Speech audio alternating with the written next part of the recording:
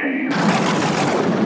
What's your favorite scary movie? Be afraid. Be very afraid. See dead people. You're gonna need a bigger boat. Here's Johnny. The power of Christ compels you! The power of Christ compels you! Whatever you do, don't fall asleep. Welcome to Talking Horror with Jamie and Nikisha. Hi, I'm Jamie. And I'm Nikisha, and this is Talking Horror with Jamie. And Nikisha. Where we share our love for spooky things and talk horror through the lens of human behavior. Welcome, everyone. Also, make sure you check your back seat, guys, because today we are, or look behind you, always look behind you. Because today we are talking about, I'm sorry, I have to stop myself because I wrote a joke in and now I'm looking at the joke and saying this is really bad. But I said we're talking about the deadliest carpool karaoke ever. It's a great joke. The 1998 slasher film Urban Legend.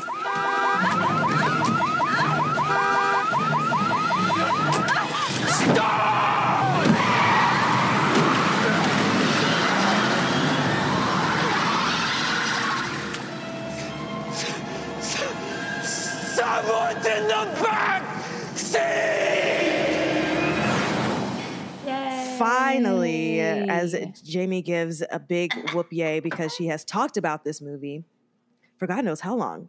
It's been a suggestion for a lot of movies we have watched on this podcast. So super excited that we get to dive into this one full force. Now, this movie is directed by Jamie Blanks and written by Silvio Horta. Read, Nikisha. And this movie stars Jared Leto, Alicia Witt, Rebecca Gayheart, and Tara Reid, just to name a few, on top of this very, very stacked cast. Because, my God, guys, Loretta Devine, absolutely. Oh, so good. Joshua Jackson, Michael Rosenbaum. Like, this was Robert Englund. Yeah, duh. Right, Freddie. Fantastic. And this is the first installment in the Urban Legend chain of 3, which I think I just realized that there were other movies. And so now I want to watch them. I'm very interested. This is a smaller chain, though. I mean, it's fine. I liked this one enough to be invested in the other 2. So I'll definitely check those out. So obviously heavy spoilers. Obviously heavy spoilers for Urban Legend and probably some Urban Legends that you might not even heard of before, because I'm sure Jamie has a few that she would love to share, and I would love to know. So are there any trigger warnings, Jamie, for this movie? Yeah, I mean, this is a quintessential slasher, so there are loads of insides on the outside. Loads. There's also, this one gets me every time. There is a depiction of an animal dying. It's gross. I hate it. It upsets me. So that's not a good one. But yeah, a whole bunch of murder, stabbings, blood, guts, screams of being murdered. So a car accident. So if any of this is unsettling to you, maybe, try something else.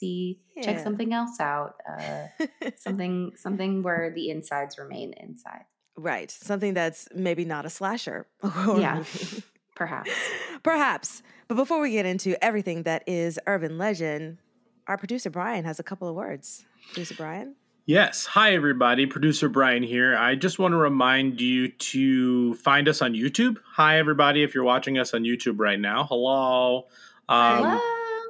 We post all of these with the video on YouTube.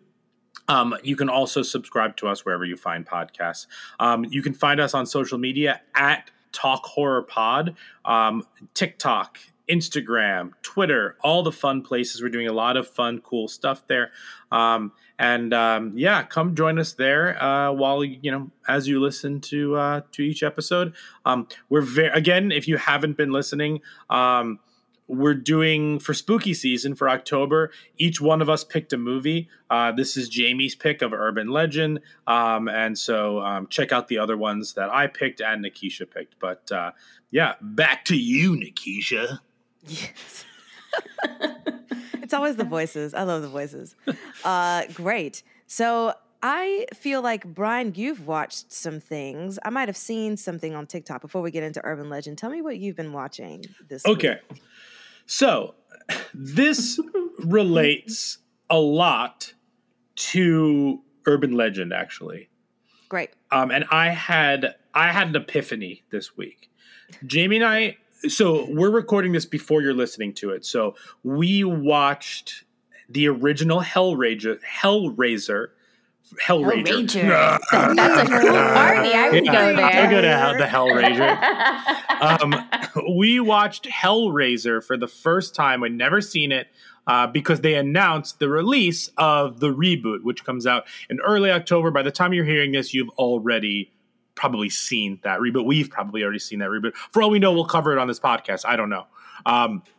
However, we watched the original Hellraiser for the first time, and I did not like it. Wow. Have you seen it, Nikisha? No, I've not seen it either, but I'm interested in you not liking it.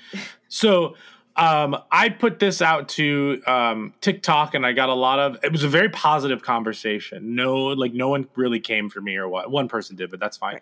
But it was a very positive conversation because I basically posed I thought the movie was bad. However, people really like it or people really don't like it. I found there was very little middle ground for meh. But my issue was the special effects, the practical effects are outstanding. Even really great. I actually think Hellraiser would be a very good movie to do for this podcast, just because it deals with a lot of human behavior and mental health. A lot. So maybe we should definitely do it. Maybe I'll have a different opinion if I watch it a second time, even though I don't really want to watch it a second time. People also told me that Hellraiser 2 is better than Hellraiser 1, which makes me interested in watching that one. Okay. So this is how I feel about Hellraiser. Nobody acts like a human in the movie. Humans aren't being humans. They're not having regular, real conversations with each other. That is probably the dialogue and the screenplay's fault. But they just interact with each other in the weirdest way. People really apparently love the book or the short story or the story or whatever it's based on, which I'm sure is very interesting. However, this movie and execution doesn't work for me because I don't believe a lot of the characters' motivations. I don't believe the characters' relationships to each other. And therefore, any actions that they take don't work for me. I think we also don't know where it takes place. Oh my gosh, it bothered the hell. I don't know where this takes place. She's British. Other people in the community are not. They say she's going back home. And it looks like an old English home. I don't know where it takes place. It bothers me. Maybe I just need to watch it a second time and I missed them saying I guess we're moving to England. I guess we're moving to Ohio. I don't know. Yes. But the point that I'm making is that I think that this movie is brilliant in concept. I love the idea of pain versus pleasure. It's Clive Barker, so you have very similar Candyman vibes to it in terms of that pain versus pleasure. You're kind of caught in the middle. There's a fine line between the two. I love that Pinhead and the Cenobites, whatever you call them, really aren't the main antagonists of the movie. Spoiler alert, but that's the way it's been marketed for years. This is also a staple franchise, a staple chain in the horror world that I'd never watched. And so you have high expectations for it because we've watched, recently I watched Halloween for the first time. Recently I watched The Nightmare on Elm Street for the first time. I watched a lot of these slasher movies, Friday the 13th, that I'd never seen before because I'm not a slasher guy growing up. But those movies held up to all the expectations. Hellraiser did not hold up to the expectations. I also think, and outside of the, sorry, I'm going in a rant. This is going to end up being a parlor talk. But I definitely did not feel like this movie was as good as people say it was, because in concept it's awesome. All these thematic elements are amazing. I think the execution is very poor. I don't think it gets across what it wants to get across, because I don't think the acting is good, and I don't and I'm talking about for 80s standards. I don't think the acting is good for 80s standards, and like these campy whatevers. I also don't think that the screenplay is very good. I'm sure the book is awesome. I'm sure the book can actually get into kind of this like this 50 Shades of Grey type of like world and things like that, like this pain and pleasure. I just was so uninterested because I couldn't get into it. But it gave me an epiphany. The epiphany that it gave me is that I have zero nostalgia or attachment to 80s horror movies. 80s horror movies are not what I fell in love with horror from. I appreciate them for what they did to the genre. I love some of the campiness of some of them. I really do. And I appreciate how one of my favorite things about horror movies is how they reflect the times. So you have satanic panic in the 80s, which we saw in Stranger Things, that relates directly to Hellraiser. You have this idea of like yuppies and like this like specific class of person, the boomers, like growing up and having kids and whatnot, like in that era, and the money and like the emotion, the relationship they have. Affect so many of the horror movies we've seen. And the 80s is, I feel like, a huge place where generational aspirations and the gap also started to widen with like Reagan down the trickle down economics from the Reagan era and stuff like that. So you have all of this stuff to work with. And I love that it's trying to reflect the age of that era and like juxtaposed to what's happening. It's very campy and all that stuff. But this movie didn't execute on a premise that I really enjoyed. So this made me realize that I have if I haven't seen it as a young kid, I do not care about the 80s movie. Like I watched Night of the Demons, a lot of these 80s movies. Some of the ones that do hold up are like Nightmare on Elm Street and I think Friday the 13th is 1980, 1981. I think right but at that still feels like a 1970s movie. That doesn't feel like an 80s movie to me. The other ones do, and I've watched a couple of those, which I'm posting on TikTok, my watch through of those and Nightmare on Elm Street with Jamie. But I know I'm beleaguering this point, but the point is that I watched Urban Legend, a movie from 1998 that is bad.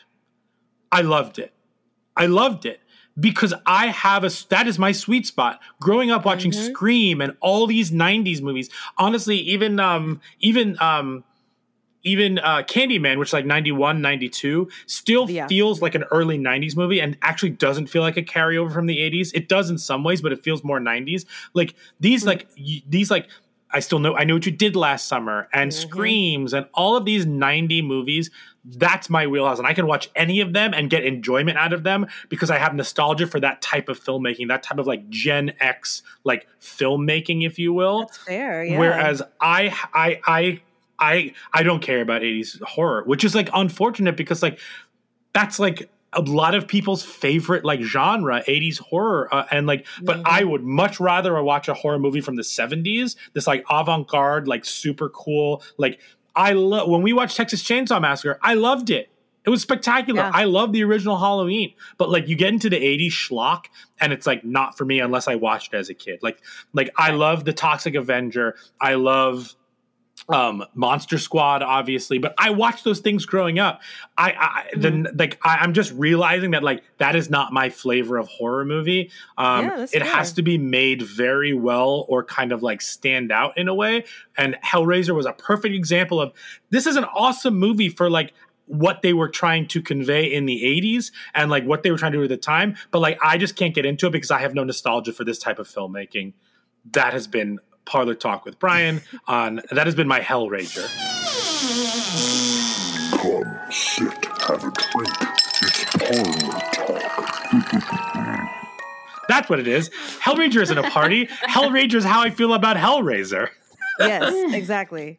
Sorry. I know I just like steamrolled that, and I know that Jamie didn't enjoy it either. Perhaps she has something else that I didn't cover. No, I think you said a lot of things. But no, I think it just wasn't for me, and that's okay. And there are a lot of there's other things of that time period that I have more nostalgia for, that I can get behind. This just wasn't one of them. And there's 10 of these. So I'm just like, it's obviously for other people. It's just not for me. Yeah, I feel that. Well, with that, let's get into the plot summary of Urban Legend. Oh, I will say, sorry. I will say, I love Sleepaway Camp aside from how it treats, like, aside from the twist and how it, like, represents transgender people in today's world and just how it puts certain, like, things on them. I still love the hell out of, like, no pun intended, the campiness of Sleepaway Camp. Yes. So I guess that's I don't know. Maybe that just leans more into the camp of it. I guess I appreciate ones that lean into the camp as opposed to like trying to be serious in an 80s style of filmmaking. Yes. Does that makes a lot of sense though, because the more that people are into the camp and the acting is camp, then you can get on the ride a little easier. Yeah, that's a good description. Yeah. Anyway, sorry. Cool. Back to plot. Name the plot. Plot. What's the plot? I think it's Jamie, to give a 2-minute plot summary of the wonderful Urban Legend. Are you ready, Jamie? Oh, I was born to give this plot summary. Yeah. Yeah. I'm so excited. All right. Here we go. 2 minutes on the clock. Tell us, Jamie, what's Urban Legend about? So Michelle is riding her car in a rainstorm and stops at a gas station, and this guy is trying to help her, but she is afraid of him, so she drives away. Turns out there's a killer in her backseat, and she gets decapitated. Cut to Pendleton University, an esteemed college in Maine. I think is what we realized. There's a whole bunch of students, Jared Leto, Rebecca Gayheart, all of them, they're all hanging out. They're all talking about the murder, and Natalie seems distressed. Later we find out she knew Michelle. She's hanging out with, what's his face from I Don't Wanna Wait? And he tries to make a move. He goes out to pee because she rejects him. The murderer gets him, hangs him. And then she's in the car and she hears the ee on the roof of the car. And then she drives away, and it turns out that he's connected to the car. And so she like kind of inadvertently kills him. She goes back to the school, and everyone's like, oh, yeah, he had plans. It's fine. She goes into her room, and her goth roommate is having sex, so she doesn't turn on the light earlier. And then another time where she's going back into the room, but it turns out she's not having sex. She's being murdered. She also is bipolar, but also goth. I don't know. I have a lot of feelings about that. So she wakes up, and then there's blood on the wall, and it's like, oh, are you glad you didn't turn on the lights? Everyone gets murdered by urban legends, pop rocks and bathroom chemicals. The dog gets blown up in the microwave. It's so sad. The screaming in the song, the screaming happens on the radio station. Tara Reid, oh my God. Long story short, everyone else gets murdered. Natalie finds out that Rebecca Gayheart is the murderer because she got into a car accident. Her boyfriend got into a car accident because of the lights flashing gang initiation thing. But then she gets killed. Yes. There's a lot that is going on that is much. Very much plot driven that you do have to kind of cover. So good job to you, Jamie. That was not an easy task for sure. And that's the plot. Yeah, I didn't do Pendleton University justice, but or does she doesn't die at the end, we find out. Oh yeah. Oh, right. She's still alive at another university in the Northeast because that's just where murders happen. Yeah, with colleges in the Northeast. With college kids who don't look like college kids. Oh my God. Everyone at the end looked like they were 40. That was wild. God. Well, let's get into our first segment, likes and gripes. And now our likes and gripes. So tell me your relationship with the movie, and then give me your likes and gripes. Jamie, you want to go first since this is your movie? It's mine. It is yours. So you'll be shocked to hear that there was once a time where I couldn't do this movie, like terrified. So as I've mentioned before, when I was a wee tot, I was terrified of scary movies. Like couldn't do the trailers on TV, like would just give me nightmares and send me into a tizzy. So of course I had a very close friend growing up. His name is Danny. And he would make me watch all of these freaking scary movies, and I hated it. And I think he just liked to watch me be very upset at watching them. Aww. Anyway, so he brought Urban Legends over on VHS. For those of you who don't know what that is, we used to watch films. It was this black box, and then inside it had like a tape. Well, I guess tape cassette. You might not also know what that is. Well, if you watched Urban Legend, you know what it is. Oh, yes, right. But yeah, so he like brought this over to my house, made me watch it. I like couldn't. It just like scared the crap out of me. And then once I like got over my fear of scary movies when I was older, I revisited this and I was like, oh my God, this movie is excellent. I like, speaking of nostalgia, I have so much nostalgia for this movie, having once been terrified and then like just enjoying it. So I've seen this many a times, and I like this plot. I like the idea of using the urban legends to drive the story, because like these are things that you hear about in other contexts. So like I like that they're taking. I think it is trying to build this connection to the movie, and like that's my favorite thing about it. Like I feel like people can get into it because they've probably heard these urban legends before, whether they've heard them in the same way of like, oh, my cousin's niece's, best friend's boyfriend's ex died this way. And it's like, you don't have that connection to the person, but like you somehow know of someone who's experienced this, and that connects you back to the larger story. So I appreciate that, like, that's kind of at the core, and then, they make a schlocky horror film out of it. So I love this. I also like forgot that Jared Leto is in it in the rewatch. I don't know how my brain compartmentalized that. So that was exciting.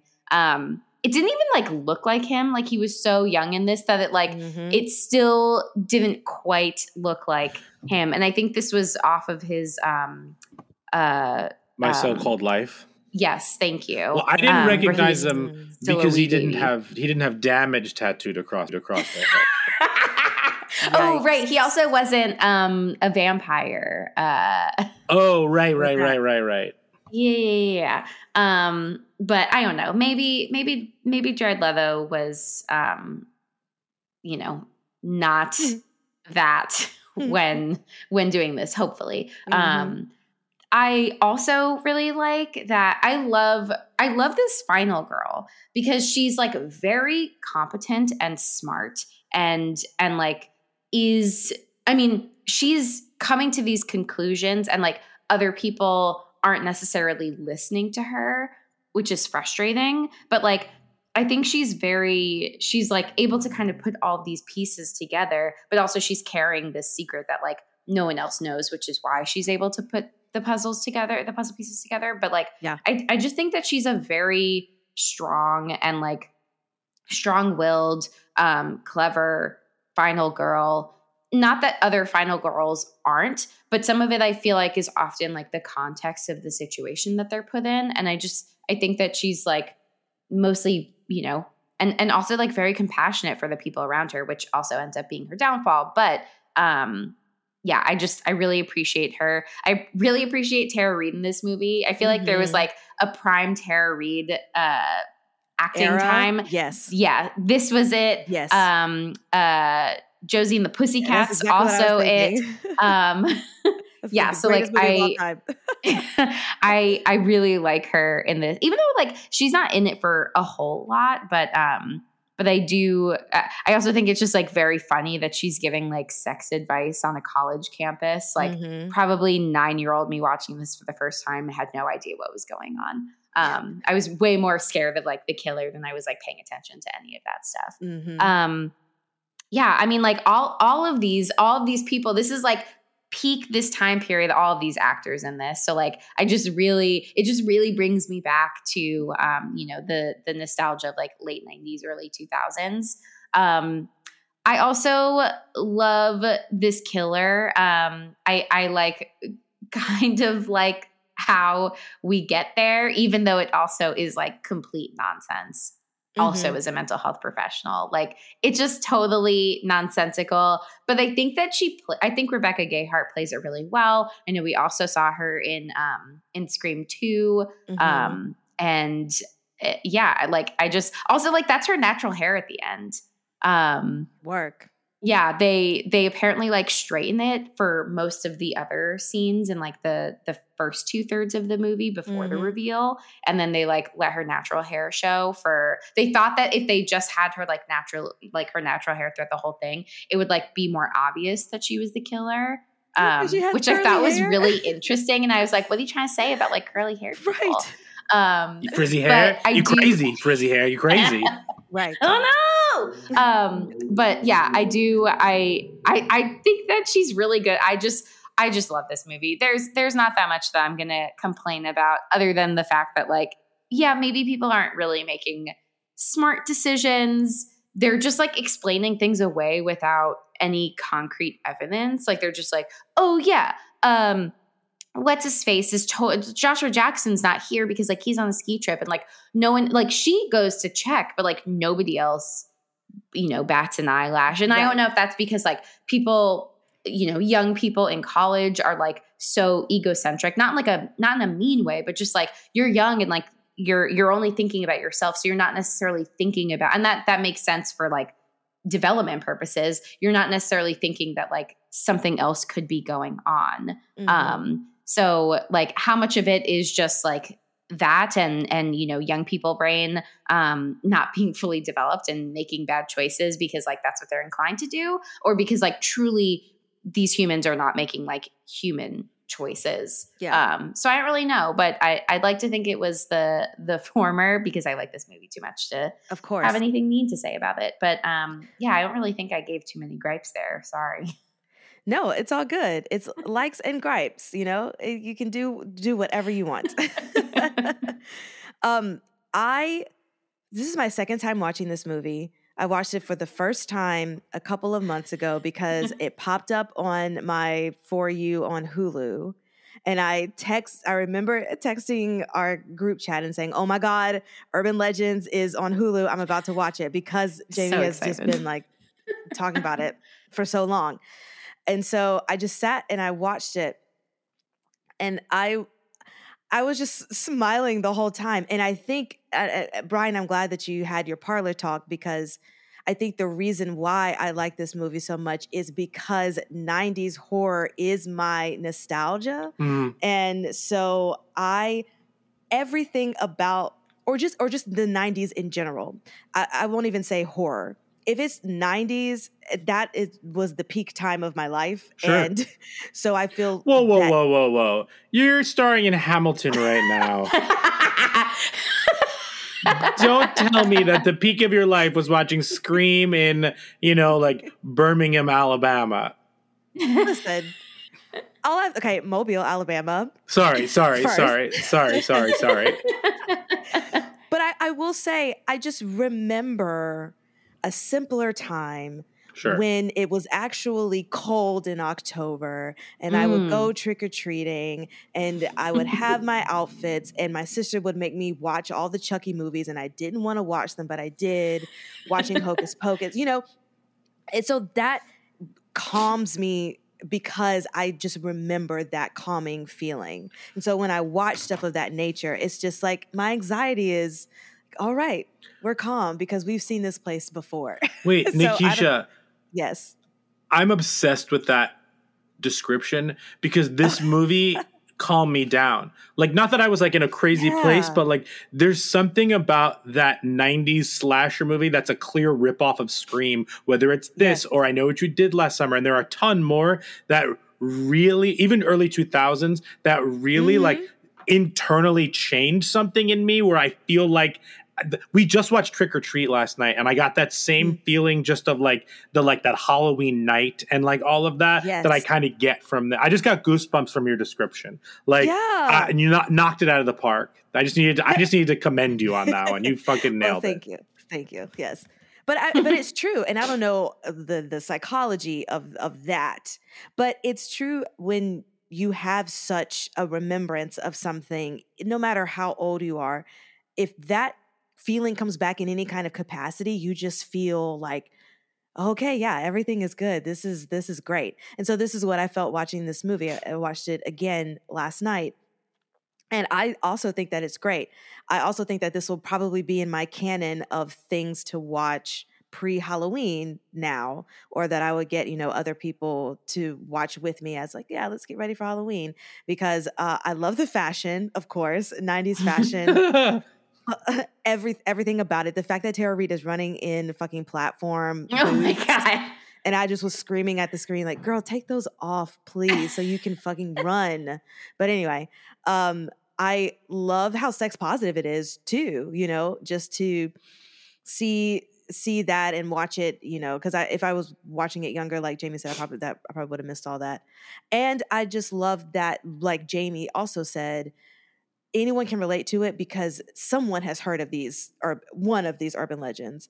And I didn't realize how many were just kind of in the back of my brain that I didn't realize I knew until I watched this movie. And I thought, oh my God, I've definitely heard of this before, because I specifically remember my parents talking about the gang initiation in the headbeam lights thing. And it's just so crazy how all of this stuff can navigate through our generation, no matter what part of the country you're in. You've heard of all these things. It's great. I definitely want an encyclopedia of urban legends, though. I need that as like a coffee table book. So if anyone wants to sponsor, get us 3 books, please. Thank you. I think that, Rebecca Gayheart, love her acting. I think that she's wonderful as this character, especially at the end. Like, literally in my notes, I put Brenda is acting in all caps. And I also put some dumb decision making, but I still enjoyed it. And I think it's all goes back to what we've been talking about this whole time, is just the nostalgia for the 90s. And it's really wonderful. So, and Loretta Devine, again, I love everything that she's in.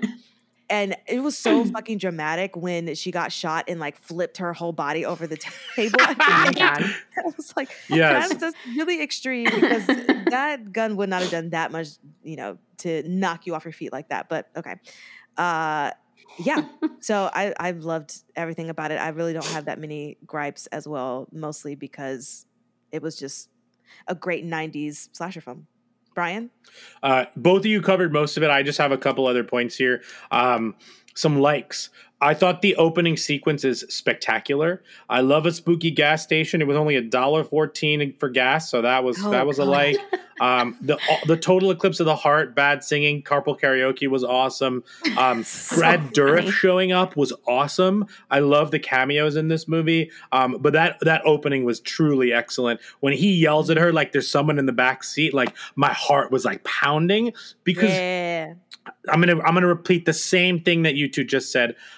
I was invested because I also had heard all of these urban legends. So it's just like, wait, I thought that just happened to a kid in my town. Like in my, you know what I mean? Totally. Yes. Or even just like scary stories at like a cast party. And it turned out that it was her boyfriend's toenails on the top of the car, like stuff like that. So I love that. Another I love a good student amateur reporter. Just always being like, listen, can I just interview you quickly? I know we're friends, but can I get this on the record, off the record? That's an incredible voice. Man, walking in on your roommate having sex and then just like sleeping there with your CD player in, like I'm glad that set up, the urban legend of like someone being killed in the room and whatnot, but like that's a bit much. But I'm sure it happens all the time in college. Like no sock on the door. Yeah, like, that's what I'm thinking. You're being rude. I think that yes, I agree. I think that her roommate was at fault for not having some sort of a system where your sock is on the door or something like that. Fantastic. Also, the main character, Alicia Witt, or whatever her name is also in Mr. Holland's Opus, and I love Mr. Holland's Opus, so that's a like. Okay. Like, greatest line in the whole movie. Quote, "You should check her pulse. She's looked like that for years." Yes, the appropriate thing to say when someone in your dorm is being wheeled out dead. So crazy. My like was that I was on the same wavelength as this movie, from the cassette players in the car to the CD man, like the walk CD or CD man or whatever it was, the disc man, excuse me. The middle Hanson brother comment, Zoot Suit Riot, Martha Stewart Living, all of these movies, all these references like gave me life. Yeah. Another quote. They mentioned that she was bipolar or she was on lithium or whatever it was. The dean or whoever is mentioning that to her, and she goes, and Lucia goes, "She painted the room black. I had a feeling." Oh my gosh! And just to that point, she saw the bottle of lithium. So it's like, why would that be the first thing you say? Totally. It's like, she painted her room black. You could have been like, oh no, I saw her medication. Like, I put 2 and 2 together. Anyway, keep going. Gaslighting. I like the idea that the massacre doesn't have to be true for the killer to do what they did with urban legends and stuff like that. However, it doesn't matter because it was true. I like how it was kind of like indirect gaslighting, where people weren't necessarily lying to her because no one said like things didn't happen or whatnot. But like also she was figuring it out because she had extra pieces of information, so it felt like gaslighting. I guess it could be considered gaslighting as well. I have a quote from Too Damn Long. I don't remember what that part of the movie that's from, but I remember someone saying too damn long and I was laughing. They're the Pendleton Lumberjacks. I like that. No, you said, I want a t-shirt. That's I want a Pendleton Lumberjacks t-shirt. No, like the swim team. Yes. The backstory is wild and feels out of nowhere, but I love it. That feels very 90s movie. Likes and gripes at the same time. Leg injuries. Cutting Achilles under. That's the urban legend that I hate the most because I've seen it in a lot of horror movies. And that's one that always gets me no matter what. Here It's Light. I don't know what that's from. Gripe. There is no way that entire huge building on campus where the massacre happened would not be refurbished and still used. In a historic university like that, the building would absolutely be dorms or classrooms or something. That's not believable. That's a gripe, but I love it. Why? Why? When Brenda is screaming why at her is spectacular. Love that. And she also says, "I'm a little nutty." And she also says, instead of saying urban legend, says UL. And I was obsessed with that. I didn't even notice that. Yeah, well, because we had one of my favorite ULs. Yeah, one of my favorite ULs. Great. Love that she very Addams Family Values. Again, another 90s movie where she has a full slideshow to tell her how she enacted her plan. Truly spectacular. Like, what kind of friend are you? All of her lines in that reveal. I want to watch this again. I fucking loved this movie. Yes. I like that it starts and ends with the same urban legend. Like, we are now in tune with the urban legends and we're like yelling at them like, oh my God, she's in the back seat. Like, I love that. Got me very engaged. These kids are so old. The big hair is crazy. And here's my major gripe about this movie. I do not remember that puffy coat being popular enough that 3 people in this movie had it. 4 people. The killer had it. Robert Englund had it. The creepy janitor. The creepy janitor had it. And the girl at the swim practice had it. I know jackets are popular. Like, there's that one from Amazon that's very popular, winter coat right now or whatever it is. Like, I get it.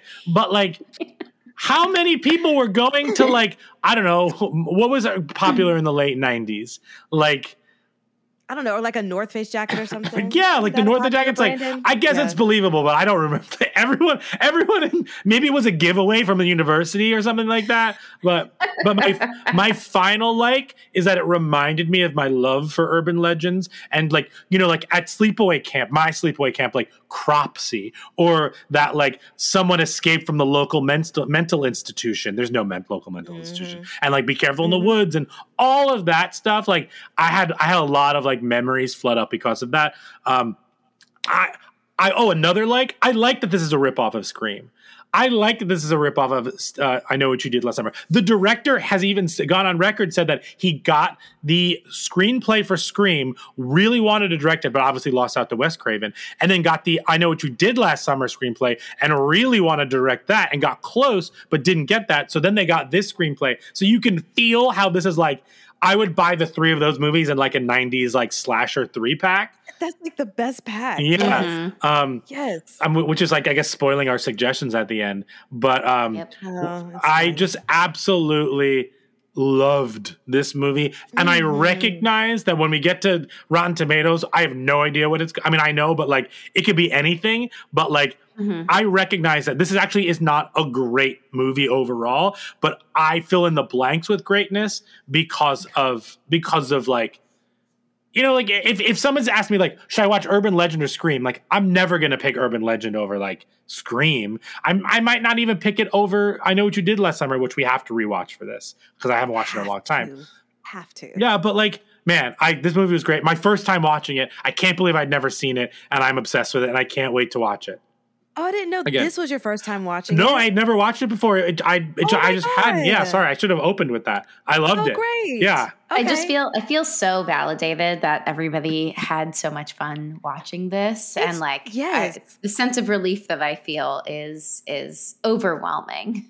But you know, I'm curious to see what the numbers would look like for maybe, Gen Zers watching this movie as opposed to our generation, as opposed to boomers or whoever, and seeing if they feel the same. I mean, because Brian said it's not a super great movie, but I think the context and the acting outweighs a lot of, the ripping off aspect of it, and you still have a good time. I don't know. I guess I'm just saying, I feel like people could still have a good time even if they're not 90s babies like we are and love kind of the 90s aesthetic of everything just based on.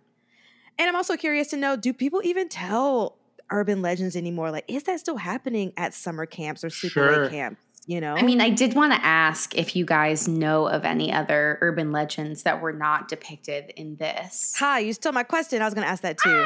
I don't know, but Jamie, do you have one? I do. Yeah, tell me. I do. Do you know about the licked hand one? The dogs licking hand? Only because you told us that in another did I? episode. That's the only reason why I know. Because that's like the only other one that I can think of off the top of my head that I remember. But tell the for people those that people didn't might listen, not know. Yeah. Yes. It's this person's at home alone with their dog. And then apparently like on the news, wherever people are getting their news, she finds out that there's a killer loose in the neighborhood. So she locks all the things and goes to bed and takes her dog with her into the room and goes to bed. And then she wakes up in the middle of the night and hears like a dripping sound. But she's like too afraid to get out of bed. And so she like reaches down for her dog and her dog starts licking her to like make her feel more comfortable. And she goes back to bed. The next morning she wakes up and goes into the bathroom and finds that her dog is dead and there's blood all over the place. And then on the mirror or the shower wall, it says humans can lick too. I don't like that one at all. Terrifying. No, I know. I'm like, I gotta hug Ted a little tighter. A little tighter and never he's so sleepy. Oh. That's also why you can't be on your bed with limbs out. out. Oh yeah, because like the monsters under your bed will get you, but also like a weird person might lick you. Exactly. You just never know. Either way, keep it inside the covers, guys. Like in terms of other urban legends, does like the Jersey Devil count? I do not know what that is. Oh, that's like it's like a creature. Like urban legends are just like folklore, like the crossover between the two. Okay. So like localized folklore, I feel like would fall under that bucket. But it's just like a creature that lives in the Pine Barrens, I think, in New Jersey. Yeah. And like, you know, looks like has like devilish features, and people say that they've seen him flying around. Okay. There's a lot of like weird folklore. Are you familiar at all with like the Weird New Jersey series? No. Oh yeah, there's like a whole, they like had like a whole magazine. I mean, I'm sure they have a website if I check it, but like it's like a whole thing just about like creepy. Oh, there was one, the closest one was in the town, like a town or a few near mine. And it was like the 13 Bumps or 13 Witches or something like that. And there was a road that was like very close. And when you're driving, you can like feel the bumps in the road. And there's 13 of them, supposedly for 13 witches that were killed and buried there. And they just happened to build a road there. That doesn't seem like the smartest decision. What? That's like peak people not peopling, because why? Why would you ever, if you knew, or even if it was just like not even a dead body, like if it was just, but if somebody said, oh yeah, there's dead bodies there, why would you build a road there? Just leave it alone. Like, yeah, so many things would be solved if people would just leave shit alone.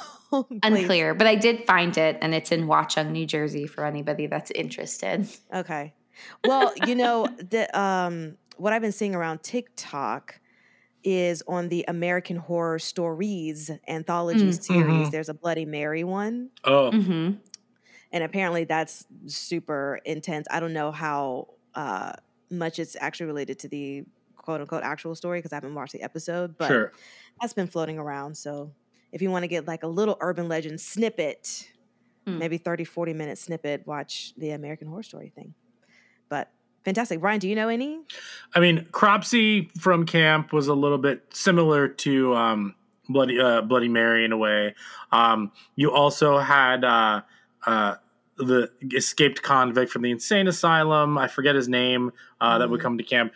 But also, do you remember the one? I don't remember it in full, but there's one where like somebody escaped from a mental institution dressed as a clown, and then the babysitter was over checking, like heard something from the attic, and saw all the, you know, so like there were weird mannequins in the attic, and one was a clown, and then she like turned around and checked and the clown wasn't there anymore, or it's something, or like maybe they were like frozen, like they like, I don't remember, but there was something about like checking the attic, there was a clown there and then there wasn't a clown there or something like that. Like, and we find out that like that the person had been hiding in the attic dressed as a clown, pretending to be a mannequin so they wouldn't get caught, or something like that. That's all I got. Oh my gosh. That sounds like a weird mesh of like a whole bunch of other movies. Like A Stranger Calls, Black Christmas, and like a couple others and stuff like that. But yeah, I remember that one for some reason. There's also like Sasquatch. I guess, does that count as an urban legend, or is that like I don't know. Or just like that's a good question. What about all of those like murdering clowns in like 2016? Oh yeah. Oh. Like, does that count? Did they actually murder anyone, or are we just like led to believe that they murdered people? And so that inherently then becomes its own urban legend. I don't know. Also, what the Thin Man? Slender Man. Yeah. He's very thin. That's from Charlie's Angels. Oh, Creepy Thin Man. Creepy Thin Man. Yeah, who like takes their hair. Very creepy. I hated that. The Thin Man is also like a 1930s like romance mystery like chain. Oh. No, Anyway, no. that's neither here nor there. Nikisha, do you know other urban legends? I don't. And like I said before, there were some that I forgot that I knew until I watched this movie. And it was, especially, like you said, Brian, the one with underneath the car and slashing the ankles, that gets me. Every time. Ugh. Every time. No, There's thank also you. this really great TikTok of this woman, and I don't know what the premise was, but every time she gets into her car, she doesn't even look back. She just pulls her seat back and like elbows the back seat. So if someone is there, I saw like, that. knocks them out. Yeah. Did you send that to Jamie and she showed it to me? Or because Jamie showed me one where it's a woman like putting your seat all the way back, or like, you know, like turning off the lights in her house and like making sure, like, I forget. It's very funny. Yes. But I love stuff like that. Wait, but do you want to know the best thing about, speaking of urban legend, or I guess this in particular? Yes. Apparently they're talking about making a new one. Yes. Please, but because this is what I was going to say before, it's going to be focused on like the digital age, because now you have things like creepypastas, which is like kind of what Slenderman is. Okay. Creepypastas are like other spooky stories that like kind of existed on the internet and then like continue to get told. But yeah, it's like there's also all kinds of stories that are creepypastas that are turned into movies on their own. Like I think Antlers is a creepypasta. Oh, we need to watch started that as one. Nice.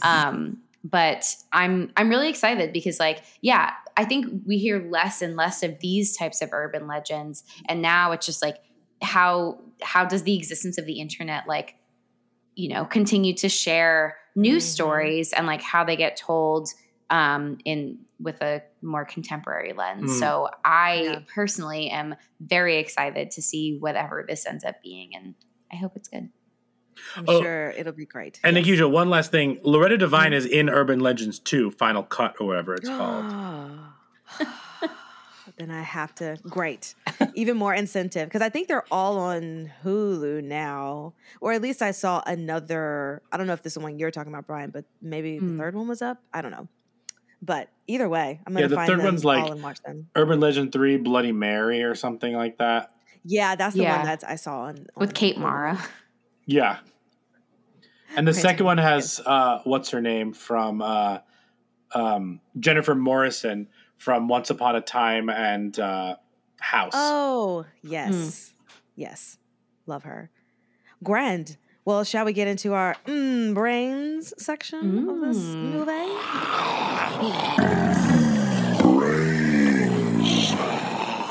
Yes. So many things. And there was one thing you mentioned, Jamie, that you I don't know, something that you were about to say about like mental health, how somebody was reacting to something, and maybe it'll come up when we go this. But was it related to the like bipolar thing? Because like that was all stupid. Yeah, like goth people aren't bipolar. That's all that really needs to be said. Okay, like goth people aren't inherent. Like just because you're goth does not mean you're bipolar. You could be bipolar. You could struggle with bipolar and then also be goth. But it's like this does not compute 100%. That was so silly and annoyed me. Yeah, you should check her pulse. She's looked like that for years. That was gross. That was like truly the most obscene thing that I've heard in a very long time. I mean, that's not true, but like that I can recall from my poor short-term memory. But like, what a gross, terrible, awful thing to say. If they're implying that she's like suicidal, then like maybe they also should have like supported her instead of make terrible comments. Gosh, well. To that point, we always talk about fight, flight, and freeze and stuff when we're in danger, and how these people were reacting to death seemed a little not human behavior-esque. So my question is, and this is probably just a very generalized and random question, but is there something like fight, flight, or freeze for when you do come in contact with like a dead body or you see death before you? Like we have some people that make those awful jokes like you just said, or there are some people who don't say anything or, whatever the case may be. So is there something like that in adjacent? Yeah. I mean, I I wonder, like, if it's less about fight or flight, because it's not necessarily adrenaline, but more of just like like experiencing a crisis. Like, I would say that like a murder on a college campus would be a crisis to everybody who's like on that campus, whether they have a relationship with that person or not, because it's still like, oh, someone died. There's a murderer, but potentially, and like, you know, how that might impact somebody's mental health.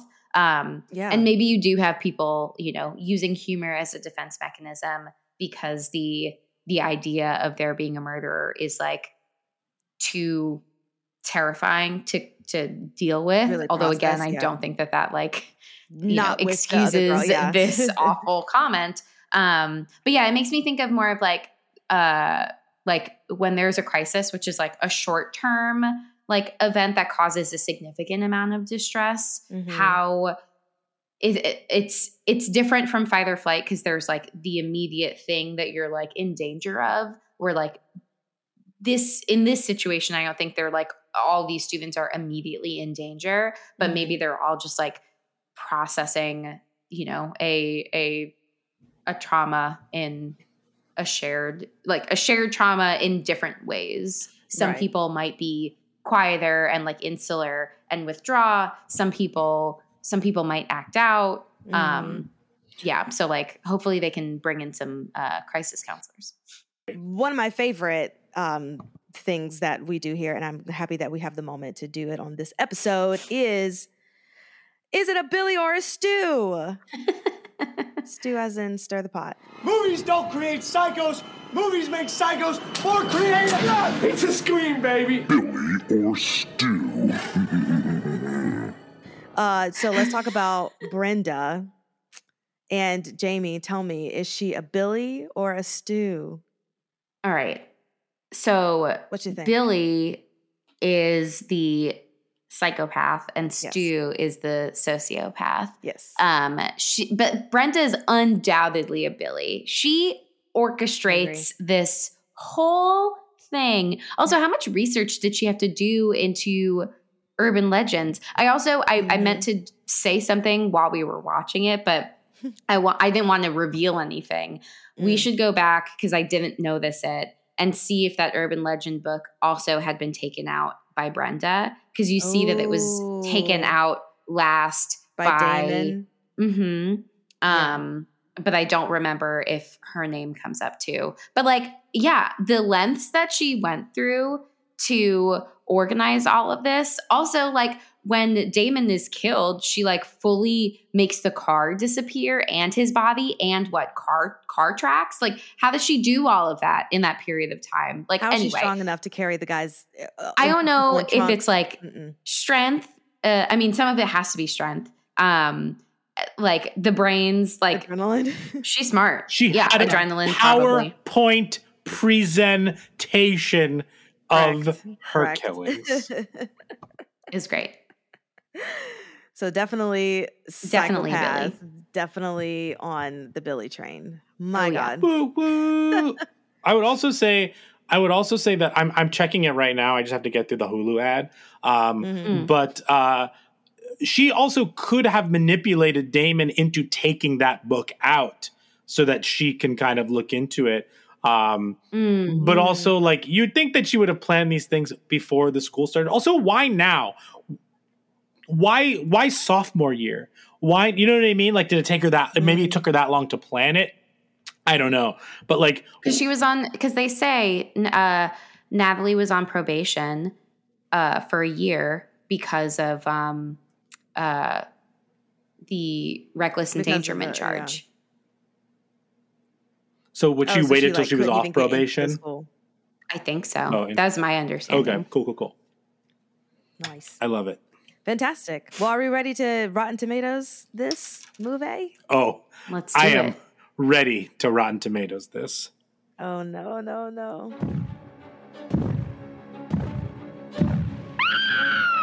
It's the Rotten Tomatoes game.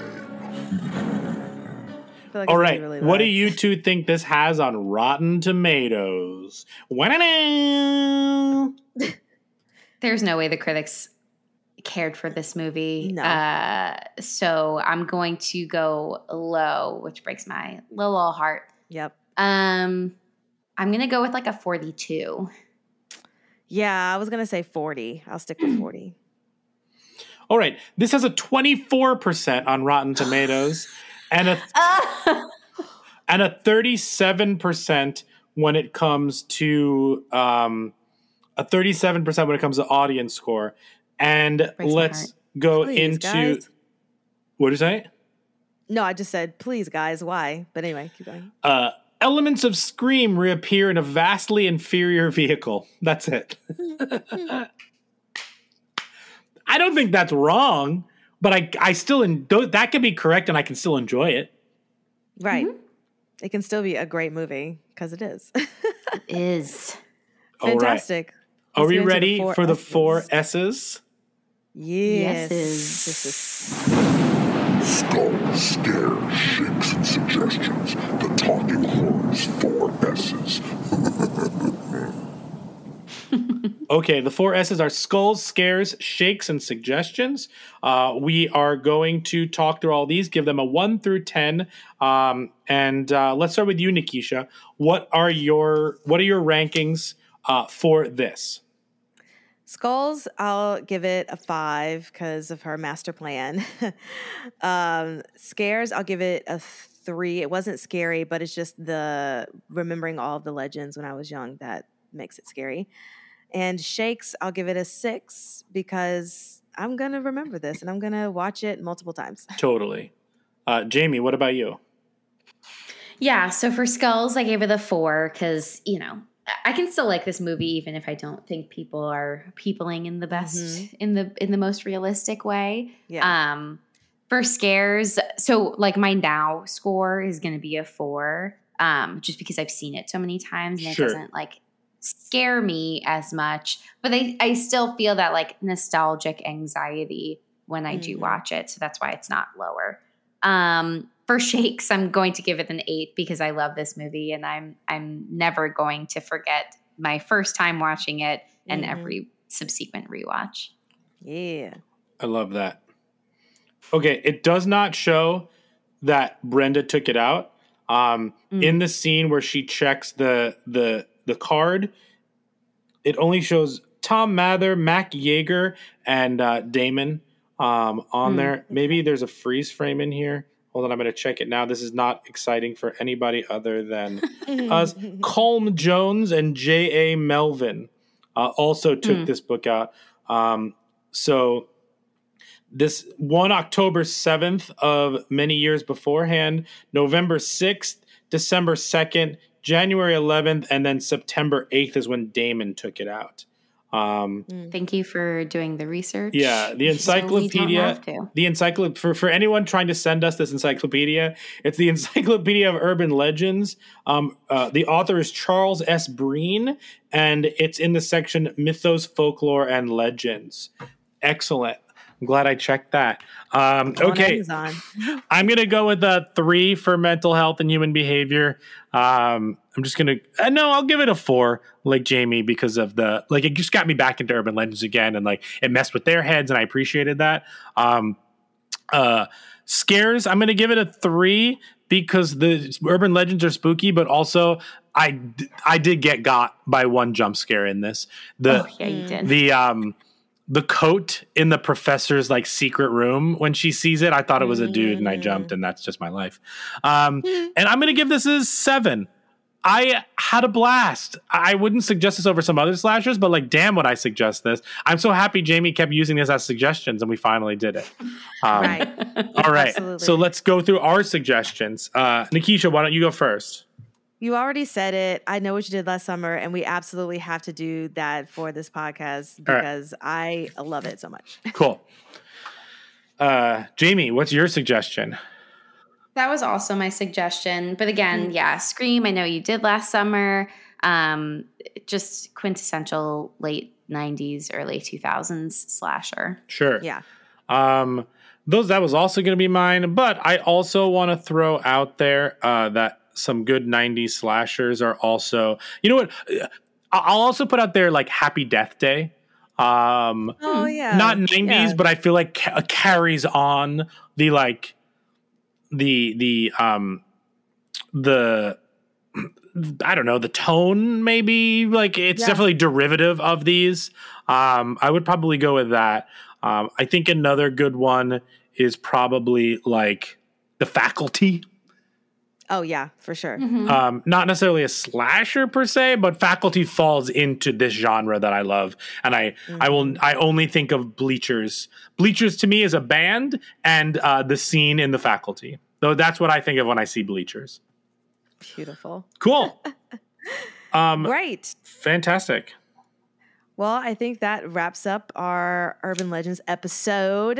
Thanks for listening, guys. You can follow us on all of the social medias: Instagram, TikTok, Twitter, YouTube, at Talk Horror Pod, P-O-D. And Brian, where can they listen to us? Sure, you can listen to us wherever you find podcasts. So that includes things like Spotify, Google Podcasts, Stitcher, and of course, Apple Podcasts.